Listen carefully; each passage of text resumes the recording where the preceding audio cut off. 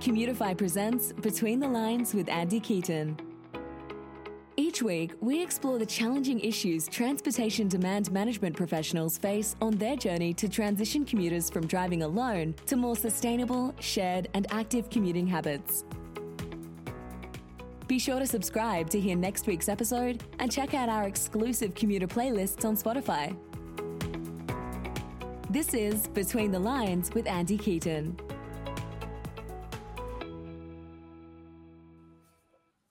Hi, everyone, and welcome aboard to this episode of Between the Lines. Today, we're talking with Leo Frachet, the co-founder and executive director of Mobility Data. Leo spent 5 years at Transit as a data lead. We've talked to someone from that organization as well in a past episode, where he worked on ingesting and cleaning general transit feed specification, or GTFS, data.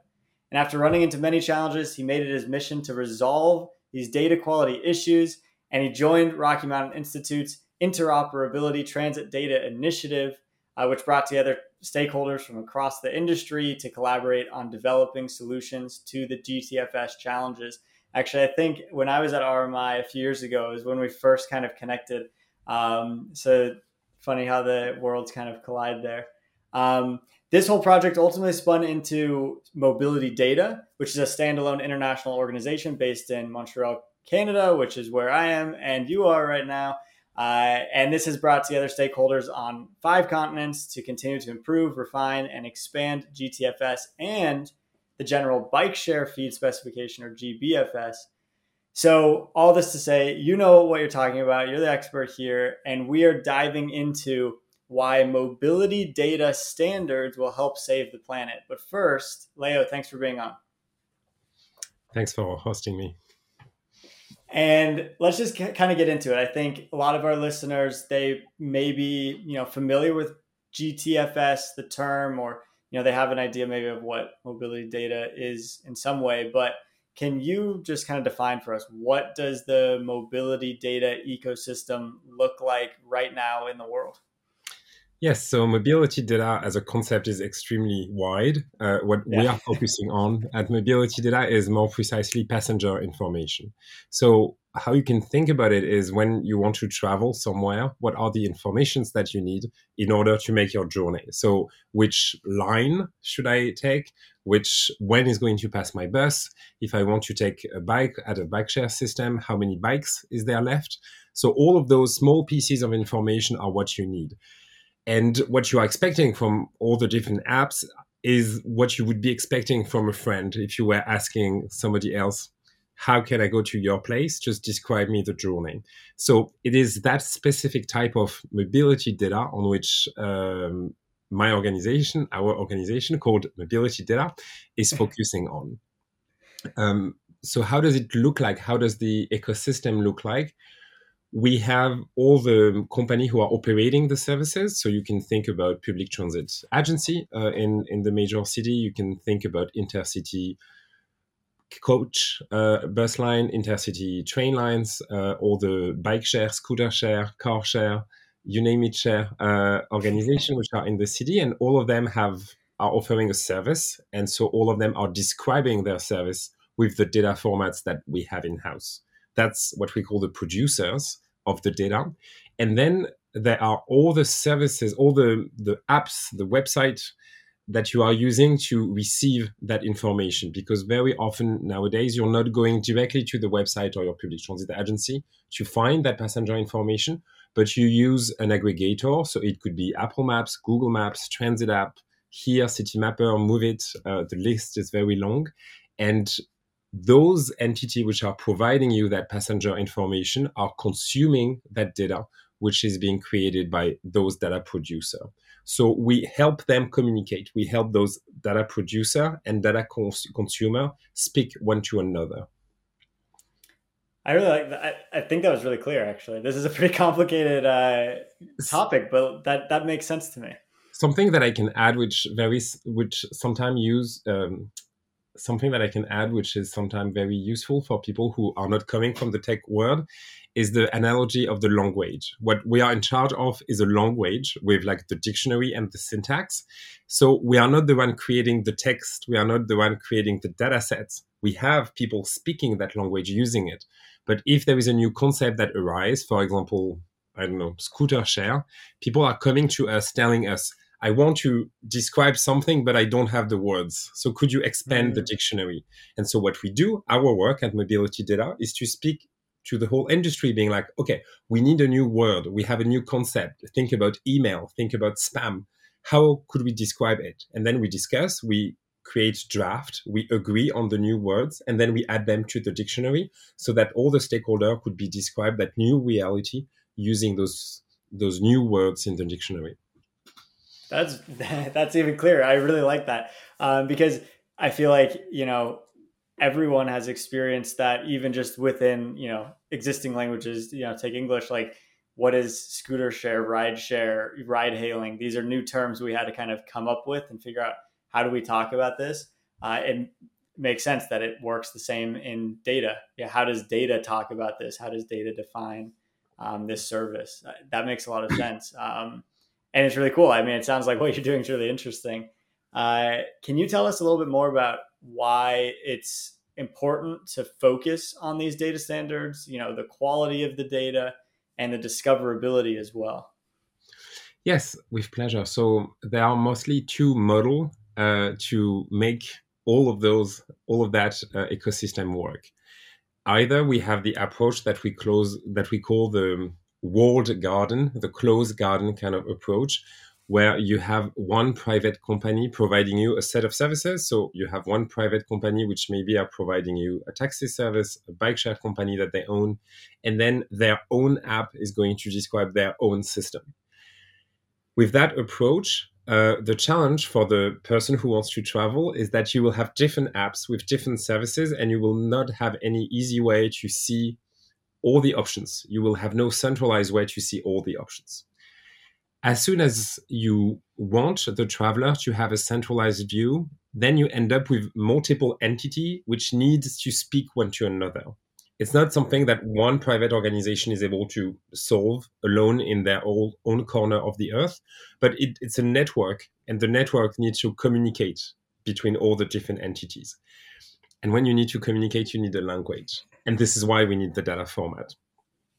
So if the data format is the first stone, but the big challenge, what we are seeing very often, is that the data set is like the first text that you are going to read in a language that you have just learned.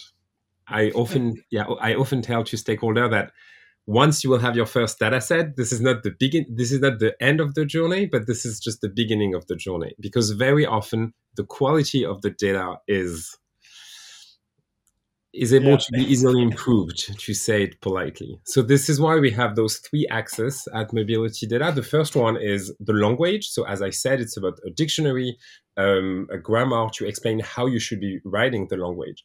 But then we have another vertical, which is about the data quality. So to help data producer, to help writers write with the good spelling, we are providing software and quality assessment processes to help them fix all the typos that they have made. You can really think about that as the small red wave that you have under a word which is misspelled in your favorite document editor.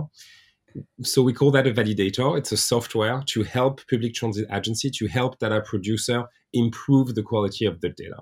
What does that mean? That means that when instead of the mobility apps telling you, oh, take the line number 2, and maybe you have no idea which line is the line which is number 2, it's going to really tell you the information that you are used to here. Maybe take the green line, for example, and you will be like, oh, I know what is the green line. Or instead of telling that you have to take the stop, which is, I don't know, like 4th and 22nd, which you have no idea what it is, it will use the name that people are using to describe those reality. And the final section, so you mentioned the 3 verticals at the beginning, which is the data format, the quality of the data format, and then the discoverability of the data format. Again, you can think about a book. It's amazing if a book is written, if it's very interesting if it's high quality. But if you have no way to know that the book exists, it is kind of pointless. And historically, it has been extremely difficult to find all the provider of services in a city. If you think about New York, for example, obviously you will think about the MTA, you will think about PATH, then you will start to think about NICE in Nassau County. You will think about all those different suburb services. And then with shared mobility, you will be like, oh, maybe I should look for that services or this other services. But it's extremely challenging to find them and to keep track of the evolutions. So what we are providing is a kind of a Library of Congress approach for our listeners who are based in the US, but basically a centralized place where you will find all the data sets, all the books which are describing something in a specific place. Wow, I really love the language analogy. I keep coming back to this. We were talking before about how I'm learning French, and it's the same thing. Like the first sentence I said in French was not good. The sentences I'm saying now in French are also not very good, but they're getting better. You know, I have the standards. I know I have the grammar I can follow to learn what is it that I need to learn. What is the, vocabulary I need, and then I can practice and learn, like improve that quality, and I can have someone tutor me or help me with that. And then, hopefully one day I'll be able to read books and I can continue to improve. And I think this is really makes a lot of sense. And this need in data makes, that's an obvious kind of corollary between the two. So let's assume this is all going well. You're working on this. It sounds like it's going well. How is this impacting, people? How is this impacting someone's life? How does standardizing data impact a person's life? It so depends what is the mobility profile of the person. If you think about somebody who is already taking public transit, that person, for example, it's late, it's during the night, and that person wants to go to another place. That person check on their phone, and they see that the next bus is going to be in 30 minutes and is going to, through a connection, bring them to their destination in like 1 hour. They know that path, and this is the one that they are used to take. But by using a mobility app, which is going to provide them more useful, more up-to-date information based on those data standards, it could tell them, well, in fact, there is another bus that you are not used to take, but which is going to cut in half your journey. You just have to walk 10 minutes in that direction. And based on the real-time information of where is the bus, you are going to turn your 1 hour trip into a 30-minute trip. But maybe that app will even show them, well, in fact, have you heard about bike share? It's not complicated. Everything is already set up. You don't have to create an account. One day, hopefully, you will not have to create an account for every service. Here is the bike, here is the journey, you are on the bike lane, everything will be safe, and you will be able to go in maybe 10 minutes to your destination, because at night, that could be the kind of very crazy wind that you can have. So that person have seen those bike share in the street, but maybe will have never dared to try them if without that app telling them in that specific instant, you would be saving up to 50 minutes by just daring to take one of those bikes. So it's about changing behavior by showing the people the choices that they have and giving to the people trust in the fact that they can rely on those new options. And it's the same thing about driving. Obviously, somebody who is driving will maybe not like drop the car from one day to another, but something that has been seen is when you want to drive to a city and there are traffic jam.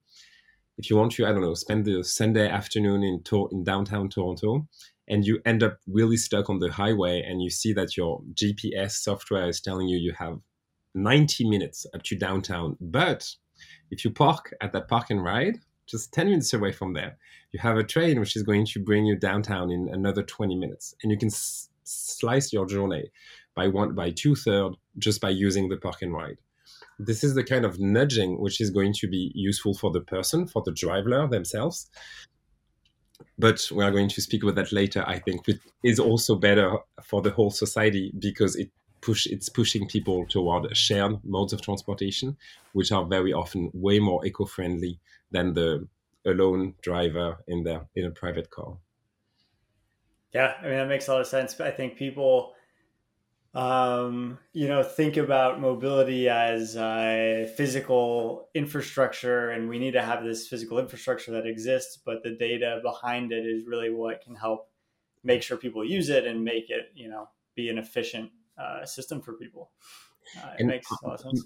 on that question, I think what always strikes me is that you can build the best public transit network that you want. If people do not know about it, it will just not be used. So in all cases, there will be a certain level of passenger information that will be provided. It could be on the street, it could be in different ways, but this is required to have people taking it. Yeah, that's true. And I think to like my own experience with transit, with public transit and the metro system here in Montreal, where, my life is much easier when I know that, the train's coming in 5 minutes. I can leave the office. I should leave the office now, or I should wait a few more minutes before I leave. Or when I get to a station I'm not sure of, it'll say something like exit out of this exit to get to your next destination. There's things like that where it makes it much nicer, and I really it makes me want to use it more. And in a city like Montreal, the intermodal journeys are very often the fastest one, taking bike share to the subway and then the bike share again from the subway is, during the summer at least, very often the fastest way to go somewhere. To use the subway for the long distance, but because the density of subway station is not enough so that you can walk easily to the subway station, using the bike share in order to make that last mile, last kilometer, is extremely effective. But to do that, you need that merging of the different source of data to have that comprehensive view. Right. Yeah, that makes a lot of sense. So we had talked about earlier this idea of GTFS pathways. Can you tell me a little bit more about what that is and how this kind of helps us represent real life in data? Yes. So we often, when we are thinking about moving in a city, we think about buses, we think about subway, we think about bikes, about cars, about all those things. But every single journey always start and end with always the same mode of transportation, which are the feet. Some people have specific needs, people in wheelchair, and not everybody is bipeds, but 99% of the population, which is bipeds, is starting and ending on their feet. And the challenge is that very often that first and last link is not described well by the mobility apps. If you think about your favorite GPS apps for driving, they are always going to assume that your car is suddenly appearing in front of your doorstep, and that regardless of where you are driving to, I don't know, the post office, the mall, the shop, when you will arrive at destination, your car will suddenly find a parking spot and you will be at destination. We all know that in most cities, this is untrue. So GTFS pathways started with kind of the same observation with public transit, which is that you need to walk up to the platform. And sometimes it's kind of challenging to go from the entrance of the subway to the platform. The conversation stemmed from a conversation with somebody with some special needs regarding mobility. That person is using a wheelchair, who was telling us that if one elevator is down, the whole journey could be just impossible to make. But that person will not know until they will have made all the journey, until one connection or maybe even the destination, and they will be on the platform, and they will then be able to get out of the station because one elevator is down. And back in the days, we had no way to represent that in the data. We didn't have the word in the dictionary in order to describe all those different kind of use cases. Because obviously knowing that an elevator is down in a station is not useful. You need to know which elevator linking which section to which section. So that was the need that was identified and brought to us. We did some research. We created a draft of extension of data format, basically a few new words with a few new definitions. And we did a pilot. So a few cities were part of the pilot: San Francisco, California, US, Boston, obviously, Massachusetts, US, and also a few other data set has been collected by an Ukrainian company in Moscow and St. Petersburg back in the days. And since the draft that we had was good and that it was working, it has been officialized. The community decided to bless that extension in order to make it part of the standards. And now this is official since, I don't remember, 2018, maybe something like that, give or take 1 year. And now we see a few new data sets which are being produced using that extension, and which allow to have not only routing for people in a wheelchair, but for a broad diversity of special needs. Somebody with people with strollers. I mean, every single one of us have been a baby at some point. So very likely every single one of us has been in a stroller at some point. People with luggages, all the people who have some need regarding that are able to define in those mobility apps the level of access that they need, so that they could have a journey which is planned based on the need that they have, or optimized for the need that they have. I really like that you all are sitting. I'm imagining like this group of people, this panel that's like sitting behind the scenes, going, "Here's a problem. We're going to solve it behind the scenes and fix it." It's pretty interesting. So people can come and say, "Hey, here's this other thing that's going on," and you can use GTFS. You can use data to say, "How can we fix this? How can we make this better?" That's pretty cool. Exactly. And so more recently, just 1 week ago, I think it was last Tuesday. So I'm speaking, we are end of May. So I think it was around mid-May 2022. Another big extension of GTFS has been made to better describe the pricing of the journey. So it has been made with the implication of the state of Maryland in the US, and with the regional metropolitan Bay Area, so all the very greater San Francisco in California, US, who have, once again, we, Mobility Data, drafted an extension to the data format. They have been describing their fares using that data format. Everything was working well. The community had conversation, and we officialized the extension of the specification.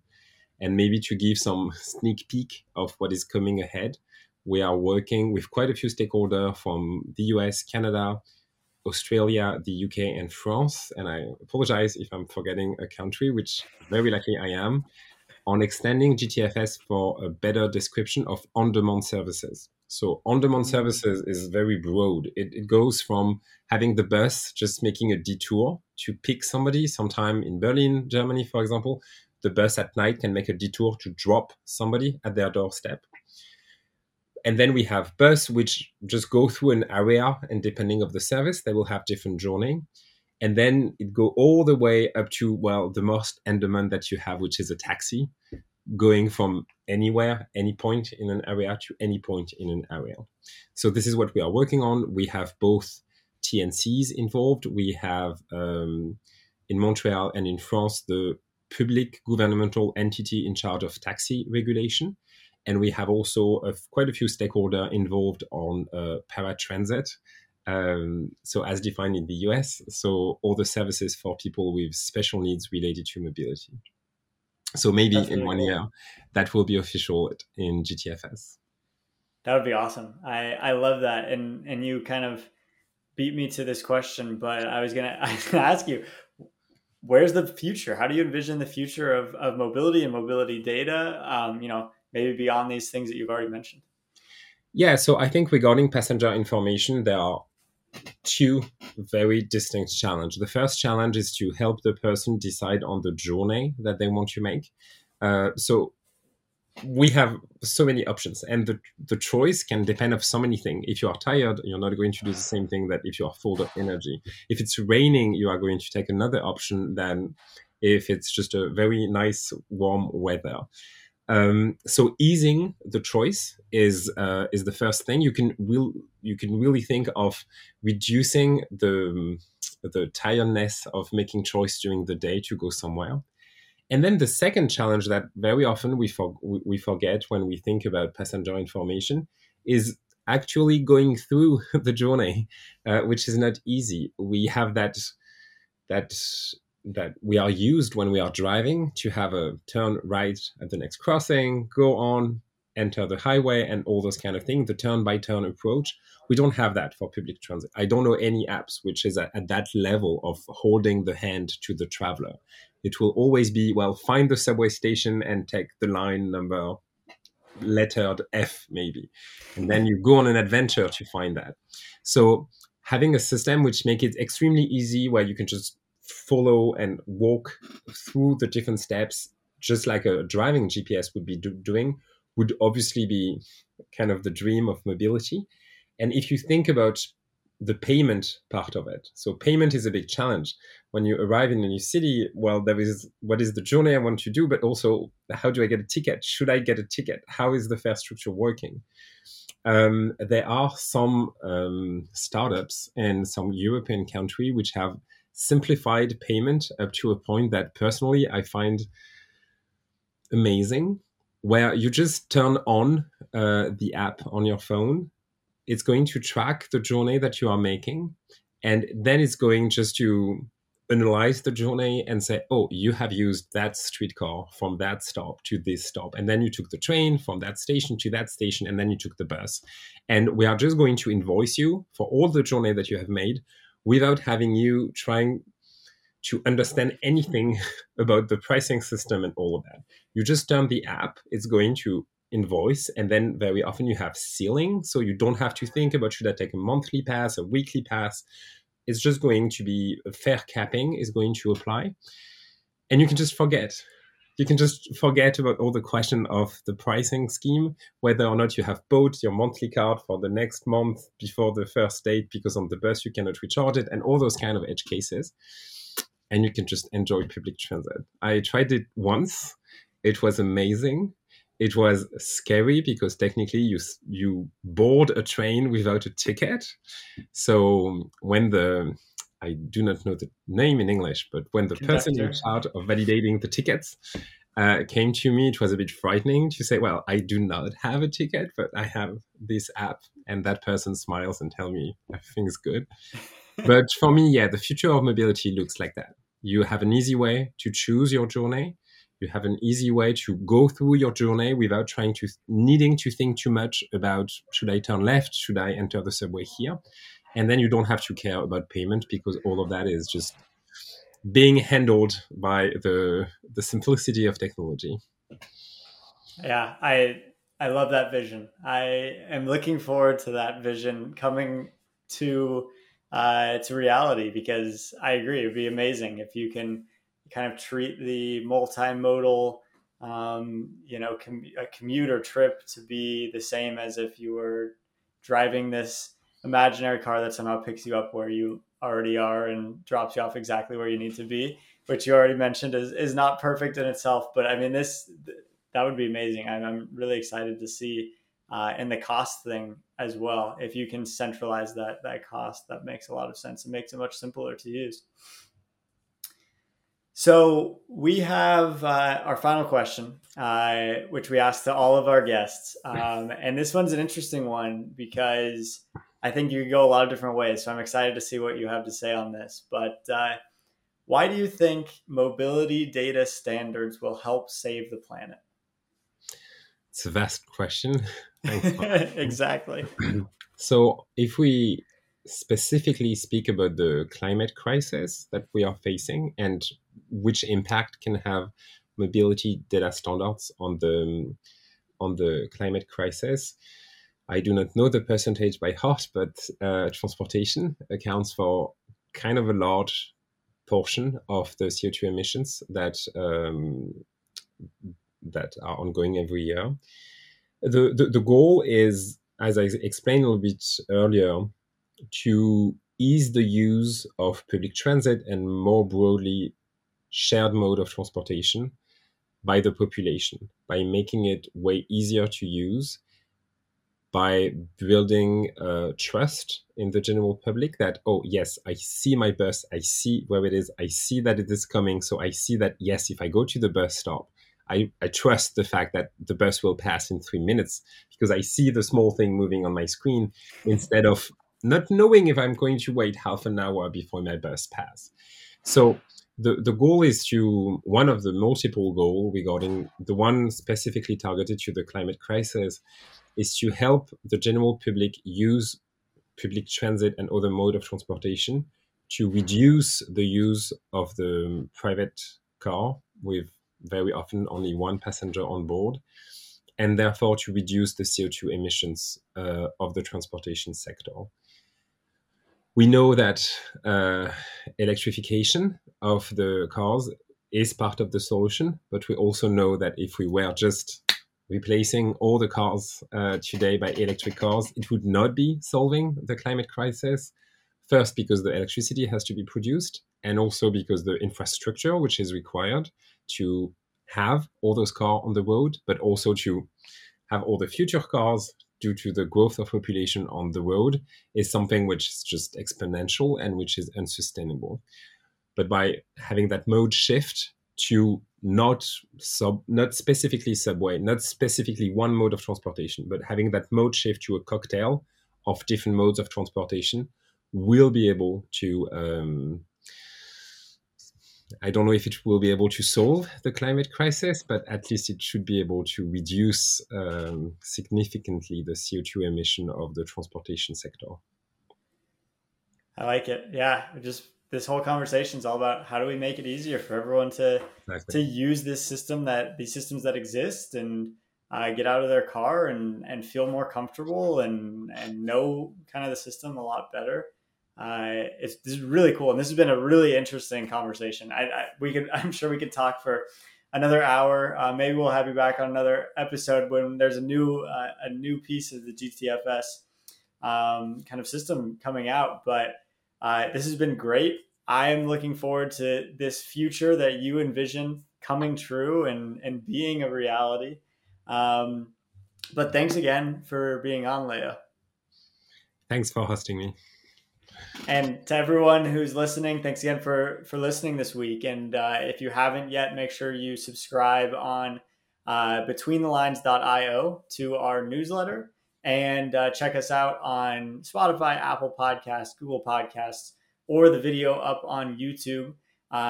It's kind of fun to see the conversation in kind of real life as you're working or just want to check it out. Once again, thanks for coming, and we will see you all again on our next episode. Thanks. Thanks for joining us on this week's episode of Between the Lines with Andy Keaton. Be sure to subscribe to hear next week's episode and check out our exclusive commuter playlists on Spotify.